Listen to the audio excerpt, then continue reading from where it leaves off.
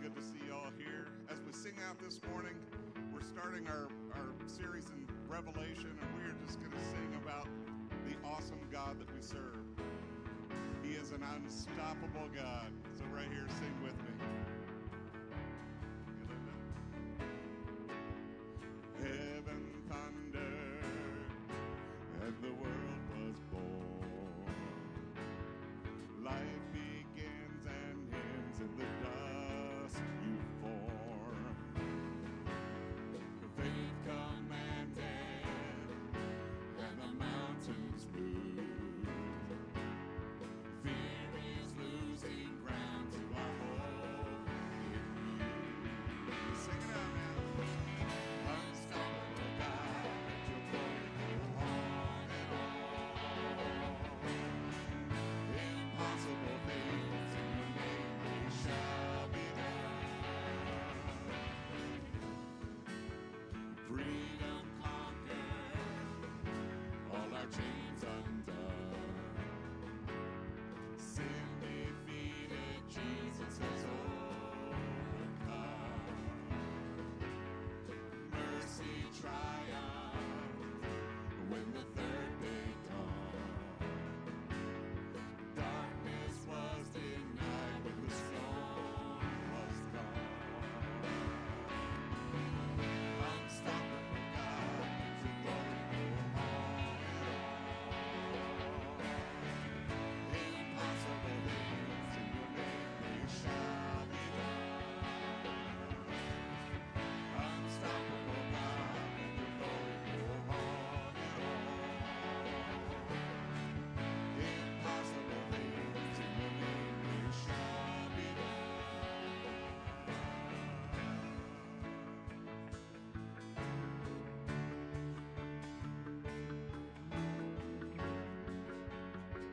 He cannot be stopped. Sing this bridge with me right here. Nothing shall be impossible.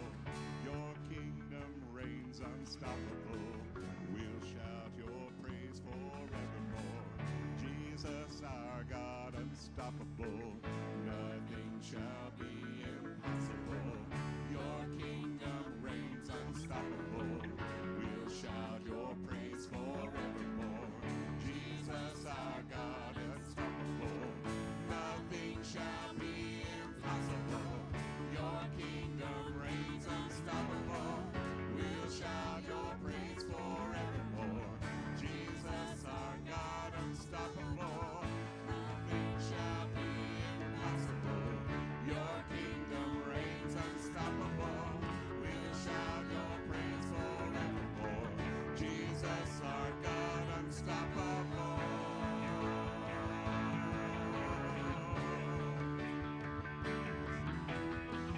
He is the King of Kings and Lord of Lords. He won't be stopped. Sing this chorus one more time. Unstoppable God, let your glory go on and on. Impossible things in your name they shall be done. Unstoppable God, let your glory go on and on. Impossible things in your name they shall be done. His name goes on and on. He's there for us always. My foes are many, they rise against me, but I will hold my ground. I will not fear the war, I will not fear the storm. My help is on the way, my help is on the way. Oh my God, He will not delay, my refuge and strength always. I will not fear, His promise is true.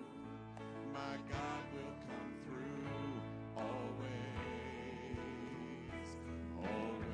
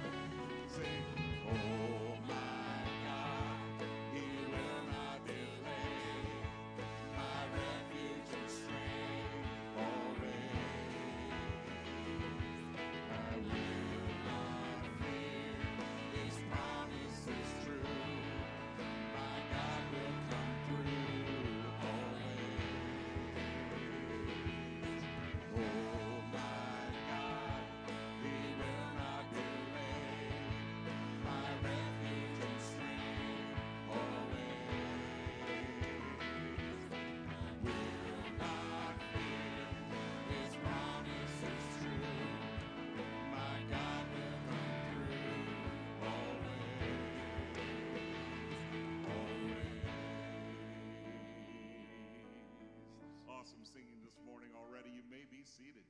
Well, good morning and welcome to Harmony. Whether you're here in person or online, we want to say thank you for allowing us to be a part of your day. Well, today we kick off a brand new series entitled Revelation, the Best Is Yet to Be. Now, I know a lot of times when we hear that word Revelation, we're thinking end times, we're thinking mark of the beast, we're thinking all kinds of different things like who's the Antichrist going to be, and all kinds of things that are unfolding in culture and society around us. And if you're hoping to get the answers to all of that today, I'm just going to tell you, you're going to have to come back next week, all right? Because we're talking about that next Sunday. Actually, we'll give you more information as we kick off the series today in the message to let you know what to expect. Well, we had an incredible week of events here at Harmony. We started last week with Easter, great time. Then on Friday evening, we had a gathering with the men, and the message from Brian Gunn was timely. And I just want to encourage you, if you were a part of that, to remember those words, guys, and remember that God doesn't ask us to be perfect. He just asks us to follow Him the best that we can and do what He asks us to do and trust Him with the results. And that always makes the difference. Today, we're starting that new series that we talked about, and I'll be sharing that in just a moment from Revelation chapter 1 is where we'll be today. I want to ask you to make just some prayer requests this morning, if you would. I want to ask you to remember Shirley Larman's family. Shirley has been over in the Cloverdale area for a while, staying in an assisted facility over there, and she's not been sick, no medical issues, but on Friday she had an episode. The doctors weren't certain as to what happened. It came again yesterday, and they were not able to go ahead and get her back.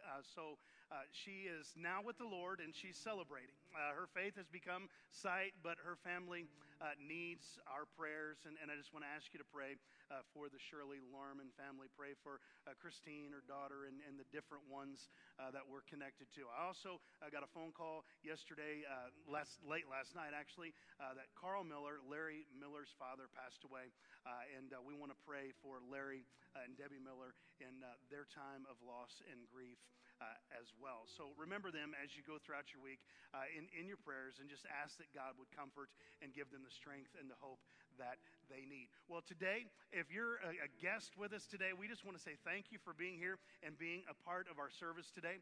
We're honored that you've chosen to allow us to share a little bit of time with you today. And if today's your first time, please stop by the Connection Center before you leave today. We would love the opportunity to learn more about you and how we can assist you during this time in your life. Well, let's go to the Lord in prayer. Then we're going to stand and sing a couple more songs, and then we'll dive in to the message of Revelation, seeing Jesus. Let's pray. Father, we come to you today, and we thank you for who you are. We thank you for all the things that are going on in hearts and lives. Lord, today at the close of the service, we have the opportunity for baptisms, and we're thankful for those who've stepped forward and said, look, I want to follow you, and I want to be baptized. Lord, I just ask that today as we celebrate, as we look to your word, as we sing songs that are about you, Lord, that you'll speak to hearts, that you'll guide and direct, and Lord, that you'll help us to hear from you. Lord, for those that are hurting right now, those that are struggling, they're needing your help and comfort in moments of grief, or they're looking for answers to the questions where they're feeling uncertain. Father, I ask that today we would get those answers, we would receive that strength, that we would hear from you. Father, be with us, we pray, for it's in Christ's name. Amen. Amen. Stand with us one more time. These next couple songs just talk about Jesus. He can't be stopped. And we get an opportunity at the end of Revelation, as we see it, to worship him forever. So think about the words of these songs as we go into the Revelation series.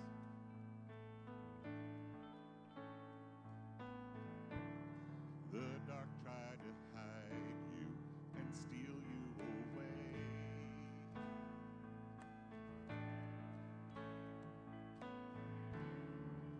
Death tried to keep you inside of the grave.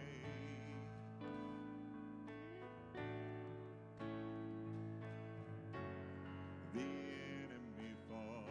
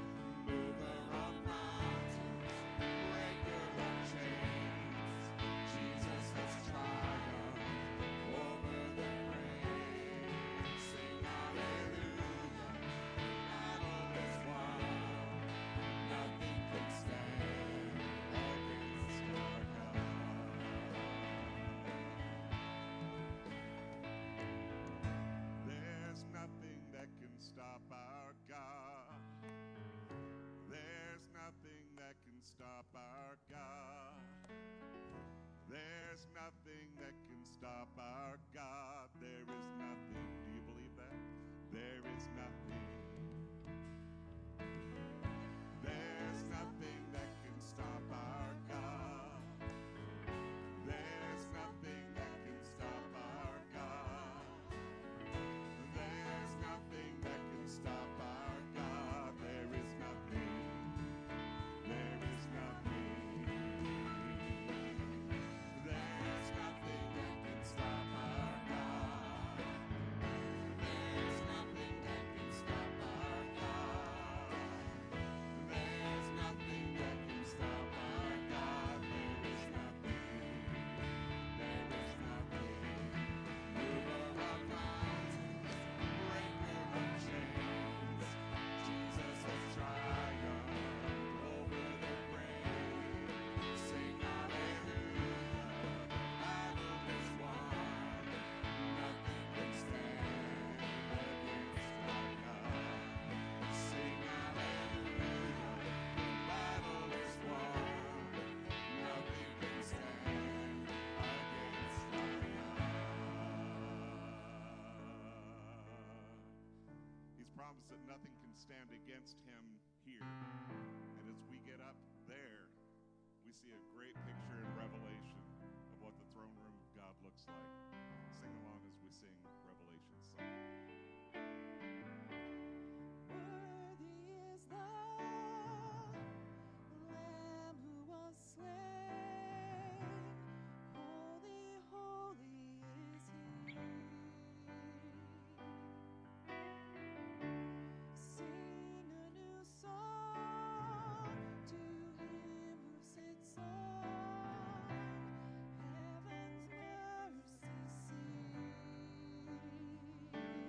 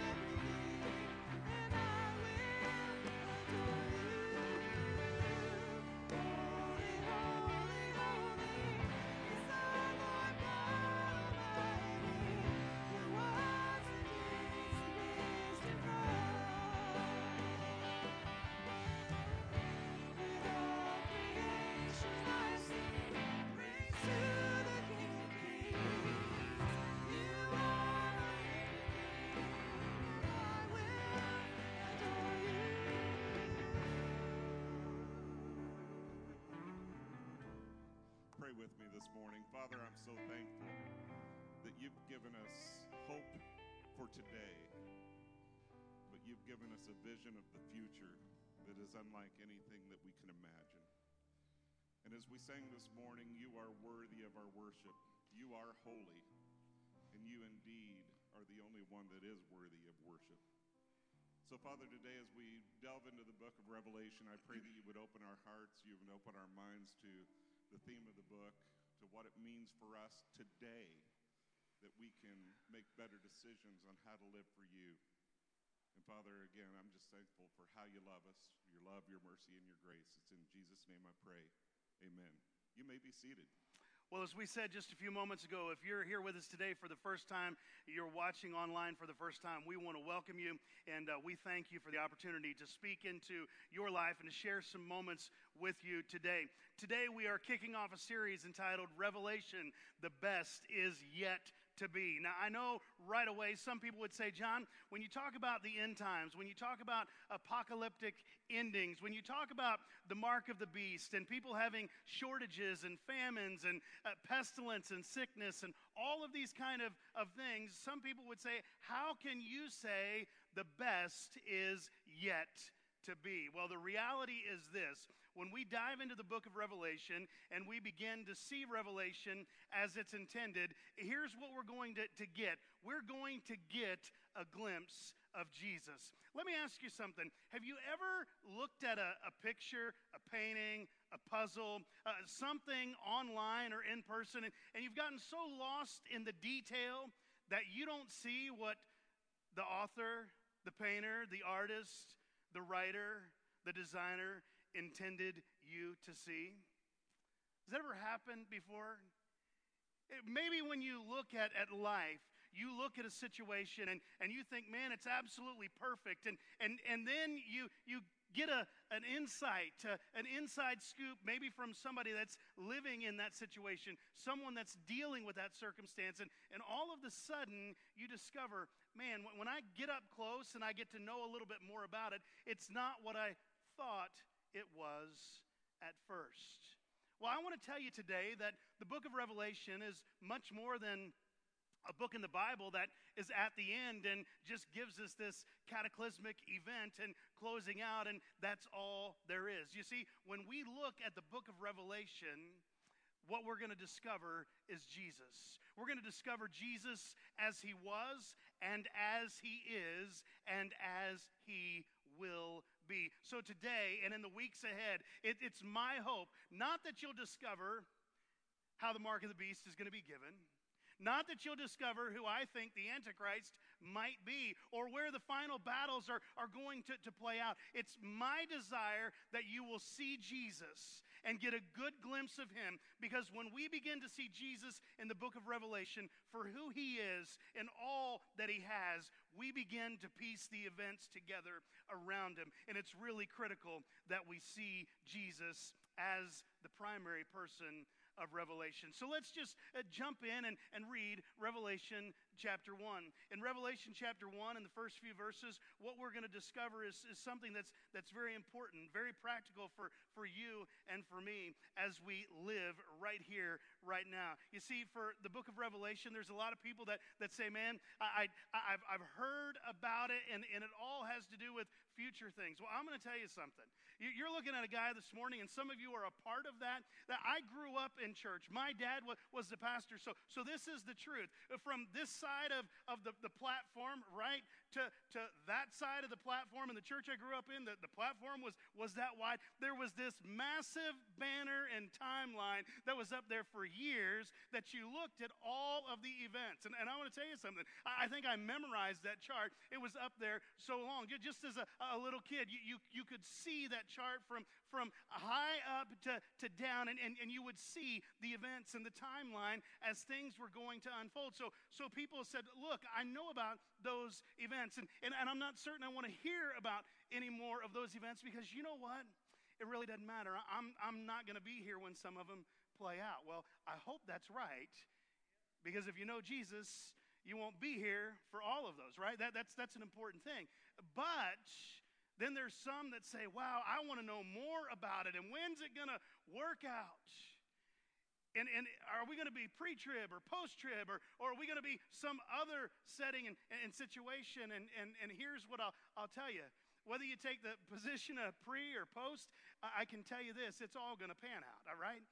Now, I know what I believe, and we'll get to it in just a couple of weeks, and it's the position that we have. But here's what I want you to get today.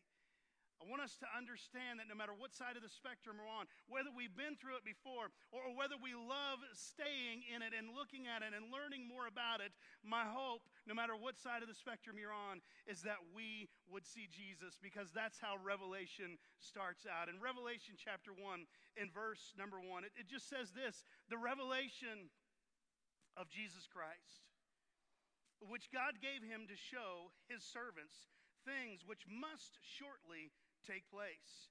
And he sent and signified it by his angel to his servant John, who bore witness to the word of God and to the testimony of Jesus Christ, to all things that he saw. Blessed is he who reads and those who hear the words of this prophecy and keep those things which are written in it, for the time is near. In those three verses, we're going to just walk through them, and we're going to eventually walk through the entire chapter this morning, and we'll be talking quickly and looking and taking some things in. But one of the things that we look at in Revelation, and one of the things that we see right away in the book of Revelation as we begin to piece things together is this. In verse number 1 of Revelation chapter 1, here's what we learn about the book of Revelation. It doesn't tell us anything about the mark of the beast. It doesn't tell us anything about the Antichrist. It tells us that Jesus Christ is the primary character of the book. When we look at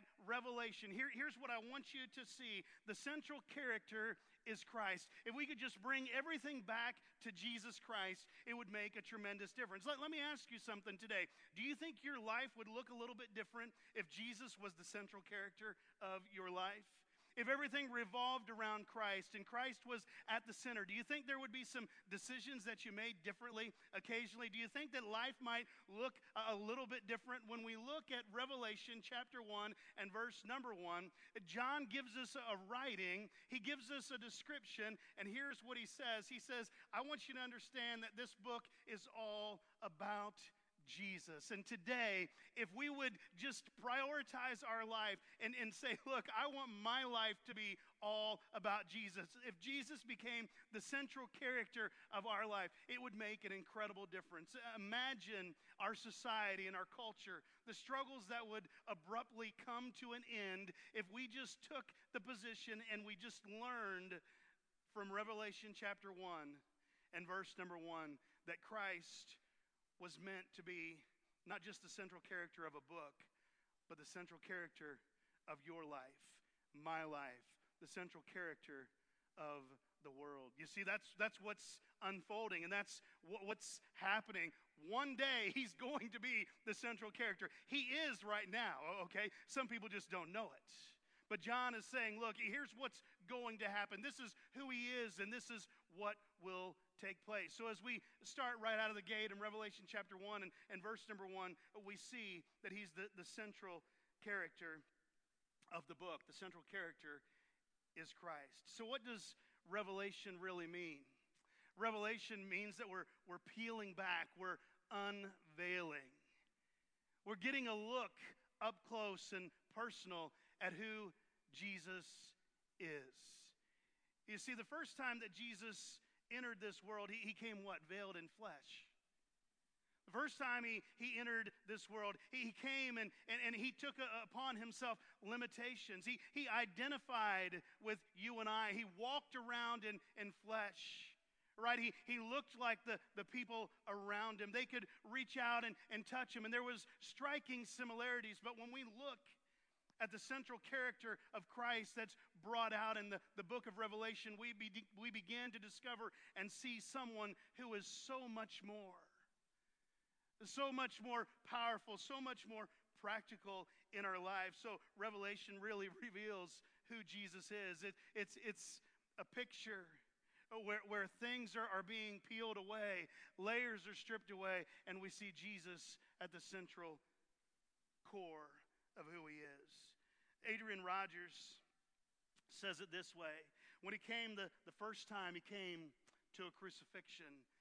But when he comes again, he's coming to a coronation. When he came the first time, he came to a tree, but when he comes again, he's coming to a throne. When he came the first time, he stood before Pilate to be judged, but when he comes again, Pilate will stand before him to be judged. When he came the first time, he came as the suffering servant. When he comes the next time, he comes as Christ, the ruler, sovereign, and king. You see, when he came the first time, he came to pay a price for you and for me. When he comes again, he's coming to go ahead and make all things right, to make all things new, to make a new heaven and a new earth as he's promised as it unfolds in this scripture. So Christ is the central character. We look at what unfolds and how it happens in verse number 2. And it says, who bore witness to the word of God and to the testimony of Jesus Christ to all things that he saw. You see, when we look at verse number 1 and verse number 2 and verse number 3 of Revelation, the Bible tells us that there's a clear central character, and it's Christ, but it tells us that there's a clear purpose. And we take a look at that clear purpose. What is that clear purpose? It says, God gave him to show his servants things which must shortly take place. And he sent and signified it by his angel to his servant John, who bore witness to the word of God and to the testimony of Jesus Christ to all things that he saw. John is getting ready to have a vision, and we're going to see it in just a moment. But before that takes place, before it unfolds, we learn that there's a clear purpose. There's a clear central character, and his name is Jesus Christ. So what is that clear purpose? Well, you notice the word must is found in verse number 1. It says things which must shortly take place. I want us to get, as we go through Revelation, that there's not a maybe, there's not a might be, there's not a could be. This is what will be. It says it must take place. There's a clear purpose to what's taking place. John is writing and he's saying, look, these things are going to happen, and here's what's going to happen. It's going to happen quickly. Quickly. Now some people think that when we look at the certainty of it, right, the word must, and then we look at the closeness of the prophecy, which will shortly or quickly take place. And people think, wow, that means it's going to be next week. We think, look, it's going to go ahead and maybe be tomorrow. Can I tell you something? Revelation chapter 4 and verse number 1 can happen at any time. That's the rapture of the church. It can happen at any time. It is imminent, right? The Apostle Paul was looking for Jesus to return in his day. John said, even so, come quickly, Lord Jesus. We see those words. What quickly means is this. It's going to happen and be over before we realize what happened. It means that it's going to take place in the moment, in a twinkling of an eye, right? The trumpet, it's just going to take place. It's going to unfold. It's going to happen. So we look at what it means for quickly. It's going to happen. Imagine that for just a moment. That it's just going to happen quickly. Well, one moment, everything's gonna be seeming to be normal, and then it's gonna happen. Did you know what John is telling us? That it's gonna take place, and it's gonna happen quickly. And when it happens, there's not gonna be time for you and for me and for our neighbors to get ready. We better be ready. And can I tell you something? I firmly believe that the book of Revelation is given to us not so that we can try and set dates, not so that we can try and figure out all of the different details in it, but so that we know that God is serious. that heaven is real and so is hell. And people have one life to live, and death is certain, and we've got an eternity to spend somewhere. And that we as the church, we who profess Jesus Christ as our Savior, need to understand that the prophecies must happen, and they will happen quickly. And so the idea is this: we don't need to put it off and say, wow, that's for somebody else. That's for someone else. Some people feel this way when we start talking about the end times. They want to say, man, I want to have a family. And I'm about ready to finish my degree. I've got plans. I've got a hope out there in front of me. God, would you let me just live a little bit of life? And one of the reasons that we say that is because it's what we know. And we want a good life, and we want a better life. But can I tell you something? Heaven is not going to just be out of this world figuratively, right? And literally, it's going to be a new world, a new heaven and a new earth. And it's greater than anything we could ever imagine. And John understood that because he had a glimpse of it. And he said, even so, come quickly, Lord Jesus. The Apostle Paul said, wow, would you come even now? He was looking for that. So there's the central character, which is Christ. It's verse number 1. It's right there. There's the clear purpose, the prophecy that it must happen, and that it's close. It's close. You say, how close is it? I want to tell you a little secret. Every day that passes, it's one day closer. One day closer. 1 minute closer, an hour closer. It must happen. Do you realize that when we look at the life of Christ and we trace through Scripture, we find out that there's more than 300 prophecies that were fulfilled with his coming? We can go back and look at it and see it and understand it. So there's a certainty.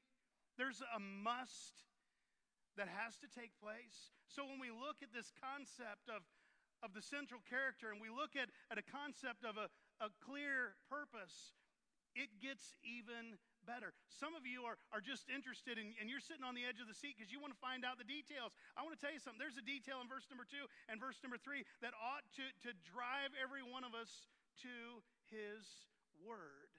And here's the thing. It has nothing to do with figuring out all the details of the end times, and everything to do with figuring out the details of life right now. Think about that for just a moment.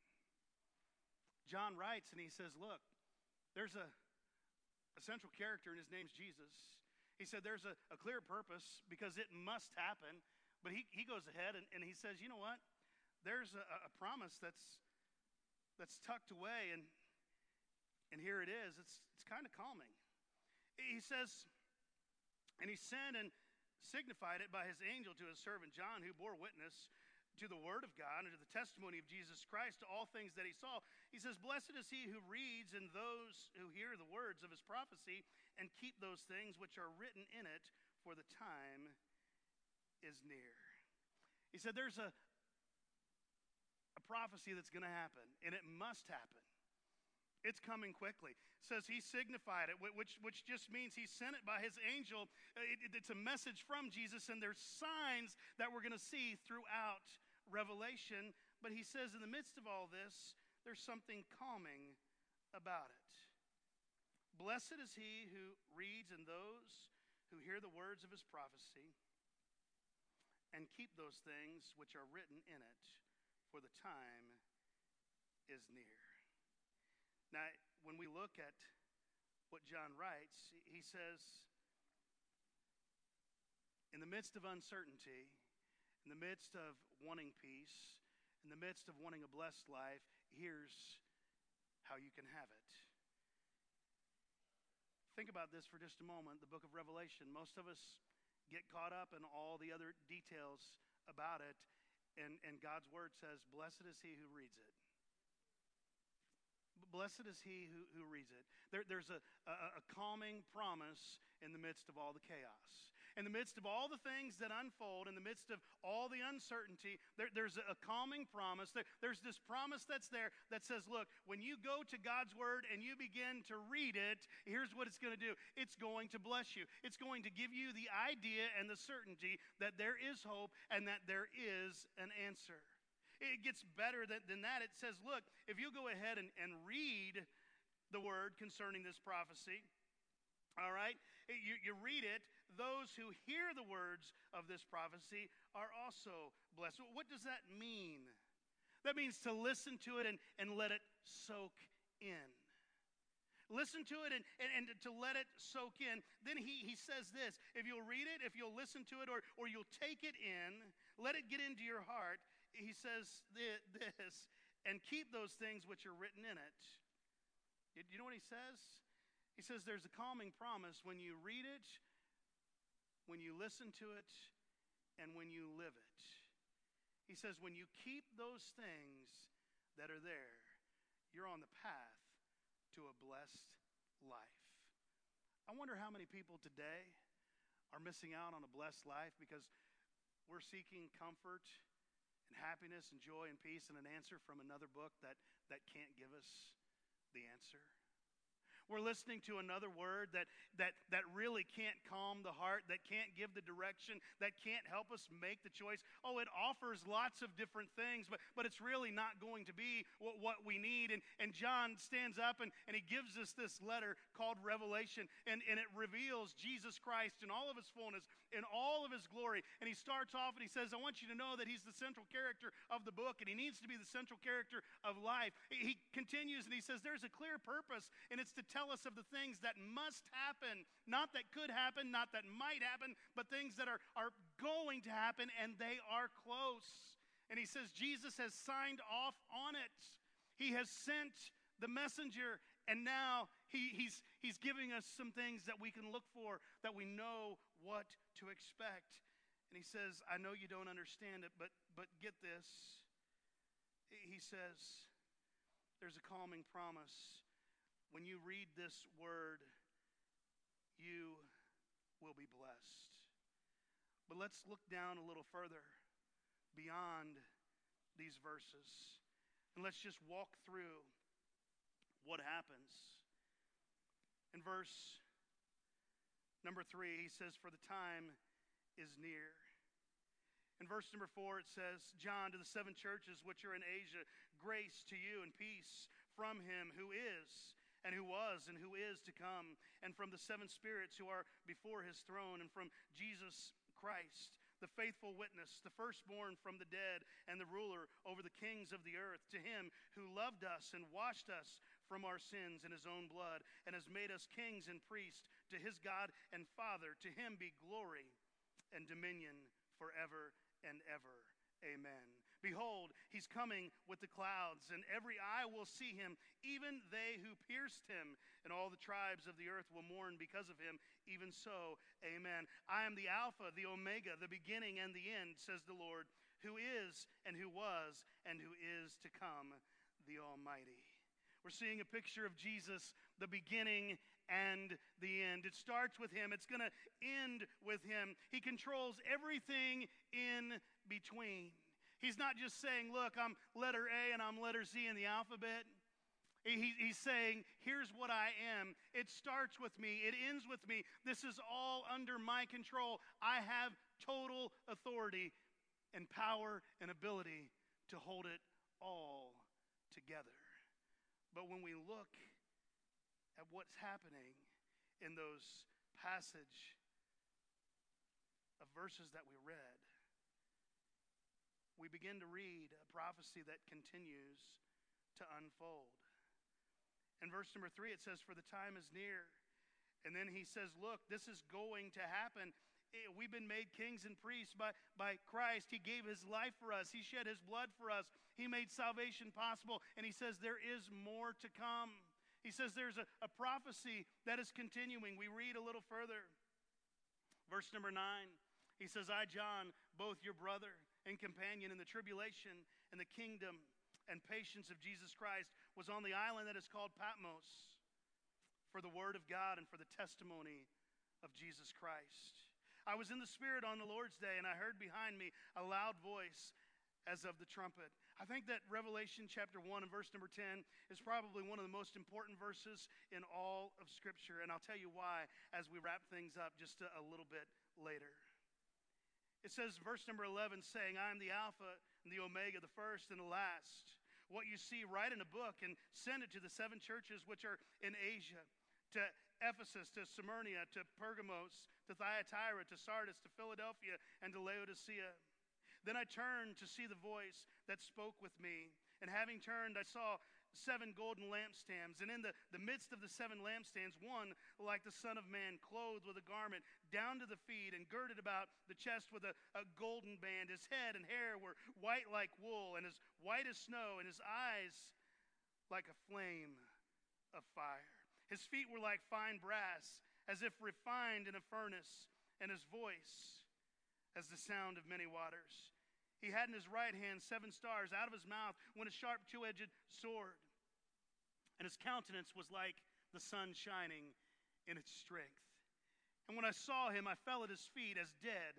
But he laid his right hand on me, saying to me, do not be afraid. I am the first and the last. I am he who lives and was dead. And behold, I am alive forevermore. Amen. And I have the keys of Hades and of death. Write the things which you have seen, and the things which are, and the things which will take place after this. The mystery of the 7 stars which you saw in my right hand, and the 7 golden lampstands. The 7 stars are the angels of the 7 churches, and the 7 lampstands which you saw are the 7 churches. When we read down through there, you see a continuing prophecy, meaning there is more to come. It's building, it's being unveiled. What does that tell us? The Bible is full of continuing prophecy.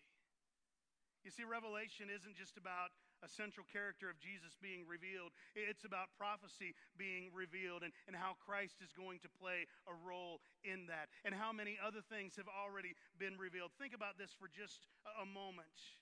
Prophecies that have been fulfilled, things that we've been told would happen that have happened. How about the return of Israel to their land? It took place in 1948. According to Ezekiel chapter 38, verse 15 and 16, most likely Russia would rise to prominence and power. That has taken place. The revival of the Roman Empire, Revelation chapter 17, Daniel chapter 2, the European Union and other things have already come together, and many scholars who are far smarter than me would say, look, there it is. It's already set. It's ready to go. What about the rise of the occult? In 1 Timothy chapter 4 and verse number 1, the Word of God teaches us that when we get closer, those things are going to take place. Do you realize right now, on national news, on national media, you can look it up, Satanists are petitioning school boards everywhere saying, we want a club on this campus. It's happening in our communities. It's being fulfilled right before our very eyes. The Word of God says, look, these are things that are going to unfold. It's going to happen. The rise of the occult. How about earthquakes? You ever notice that we hear about that continually? What about famine, pestilence? All of that's revealed in Matthew 24:7 and continues. Back in 2013, Barna did a poll.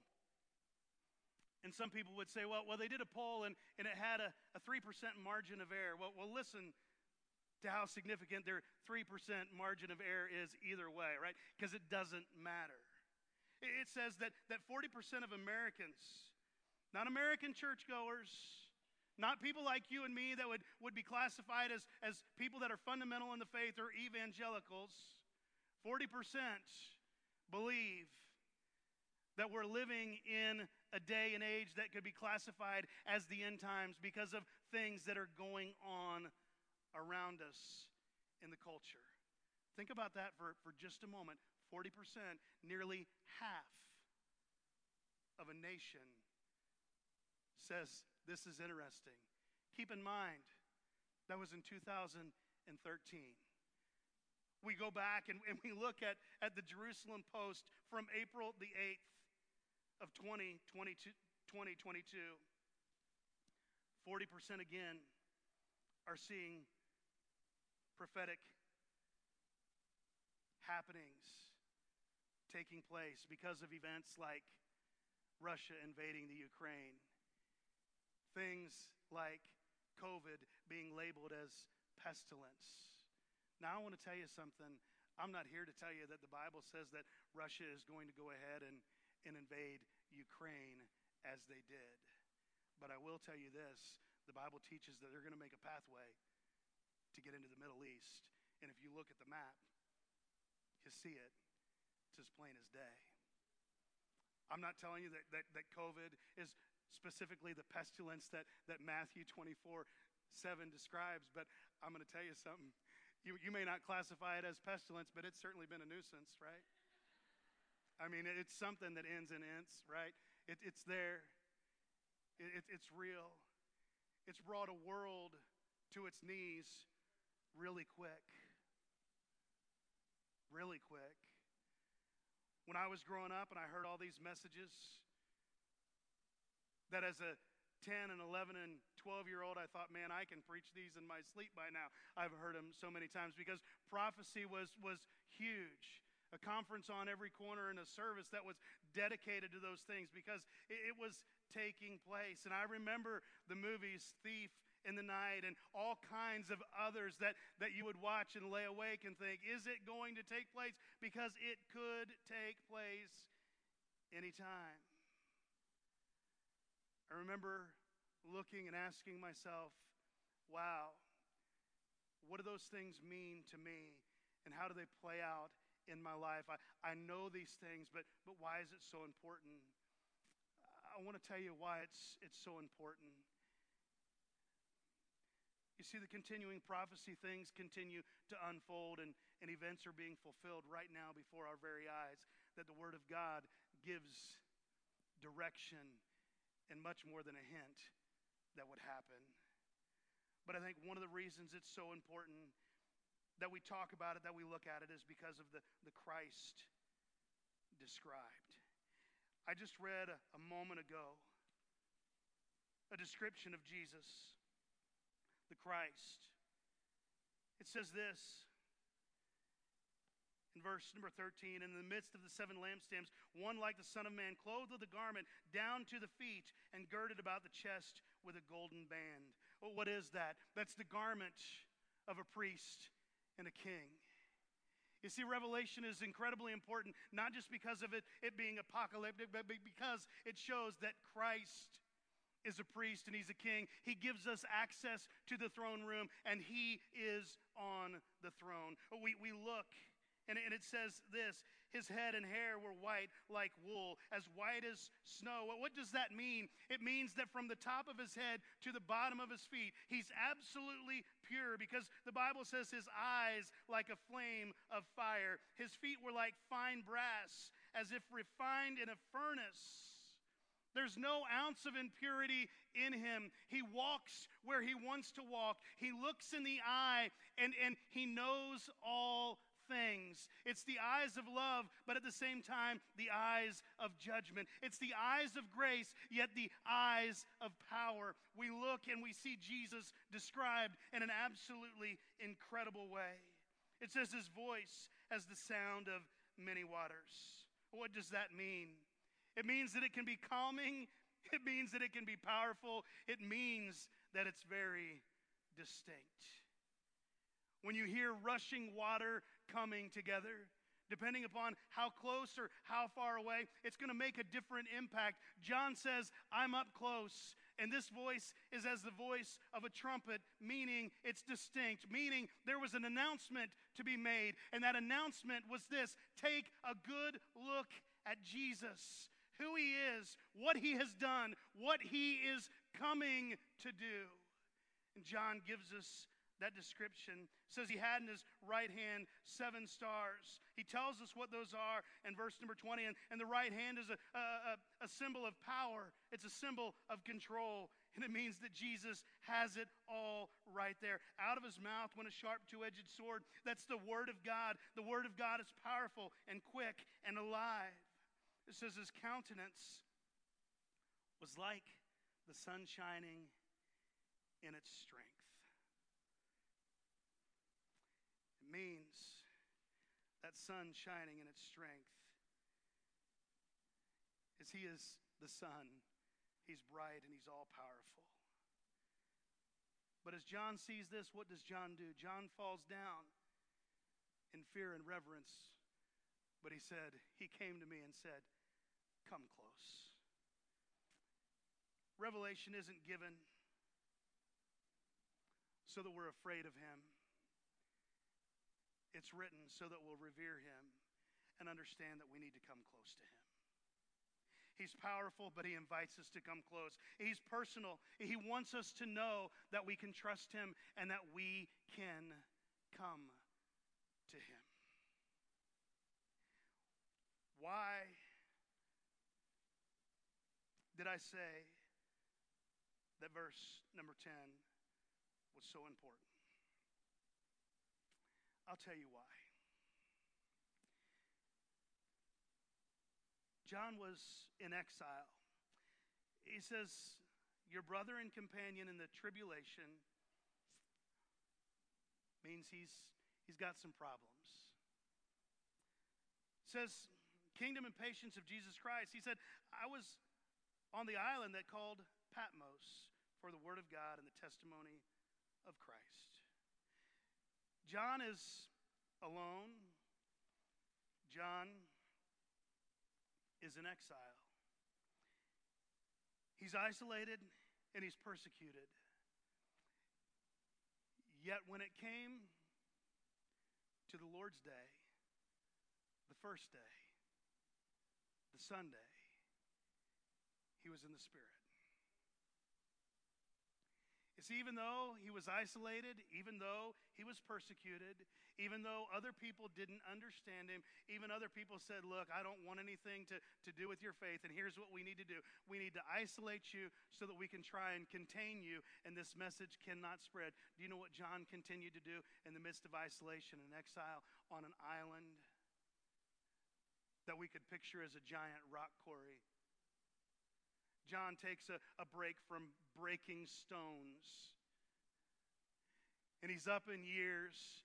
And on the first day of the week, he says, it's time to meet with my Lord and Savior, Jesus Christ, because he's a priority in my life. In exile, he's a priority. When I was preaching and people were listening to me, he was a priority. When I'm isolated and alone, and when culture is counter and it's against me, I'm still focusing on Jesus the Christ. Because one day, he is coming again. One day, he's going to come and rule and reign and be forevermore. And everyone will see it, and everyone will know it. And here's what John wanted. He didn't want anyone to miss it. I don't know about you, but I'm thankful that John was in the Spirit on the Lord's Day, because God said, look, he's in exile, he's alone, but he's still worshiping me. And today, I'm going to interrupt John and do something a little more amazing than he ever dreamed in and through him. You remember one of the last conversations that the disciples have?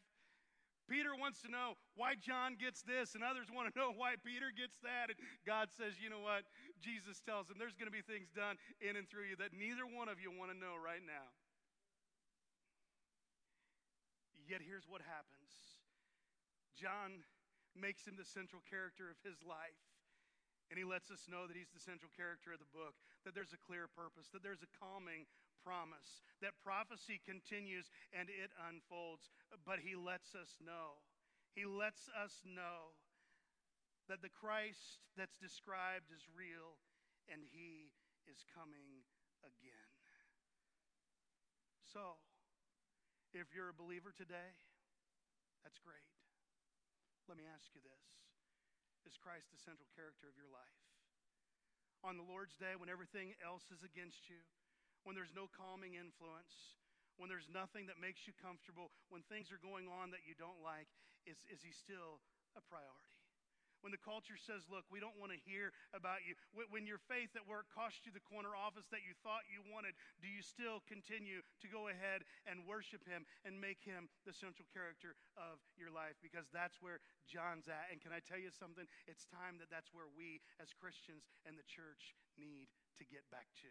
Christ being the central character of our life.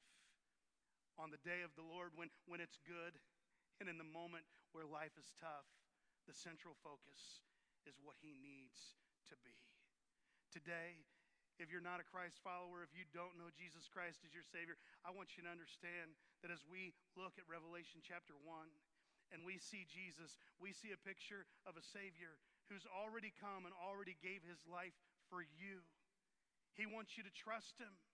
He wants to come back and have you rule and reign with him for all eternity. But that takes faith on your part. That takes you saying, okay, all of these things have happened and they're contained in God's word and they were prophesied thousands of years before it unfolded and not one of them has been missed. I promise you, you can trust his word, you can trust him. So today, would you do it?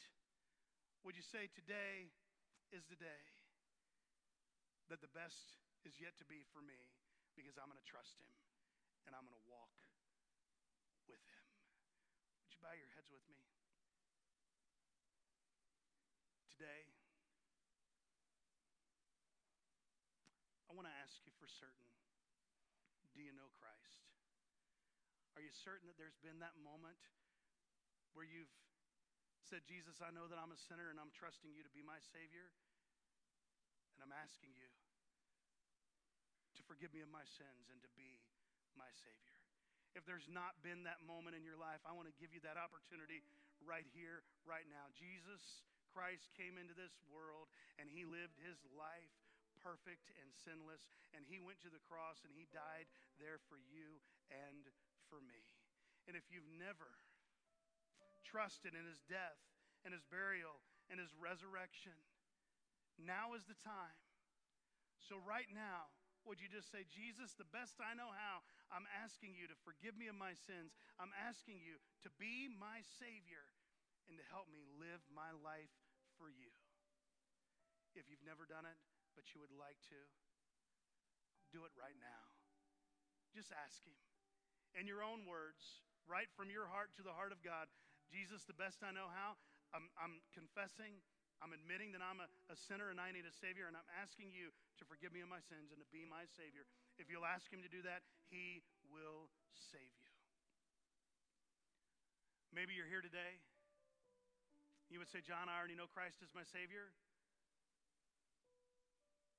But you know what? I've got family and friends that don't know Christ as my Savior.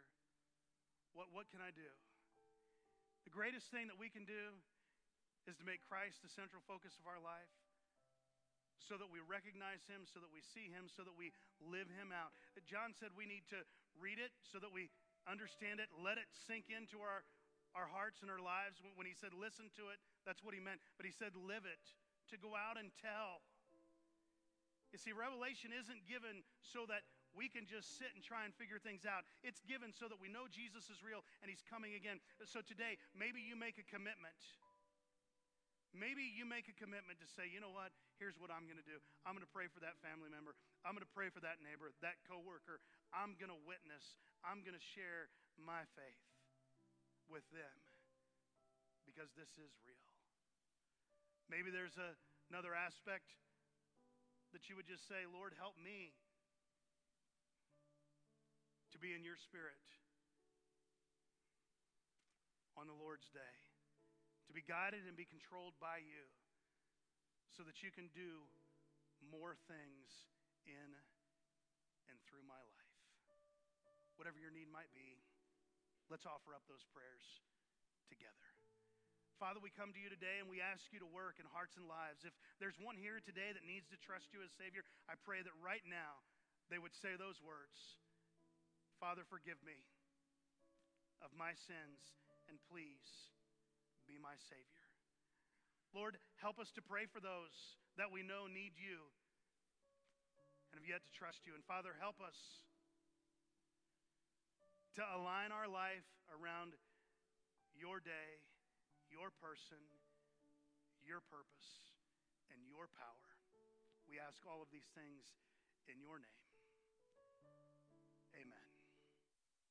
Thank you for being a part of Harmony at Home and allowing us to share hope with you. You know, when we think about the love of Jesus, it's absolutely amazing to stop and realize that he gave his life for you and for me. And all we have to do is simply put our faith and trust in his death, his burial, and his resurrection. And that changes us for all eternity. Today, if you've never invited Jesus to forgive you of your sins and to be your personal Savior, I want to encourage you to do that right now.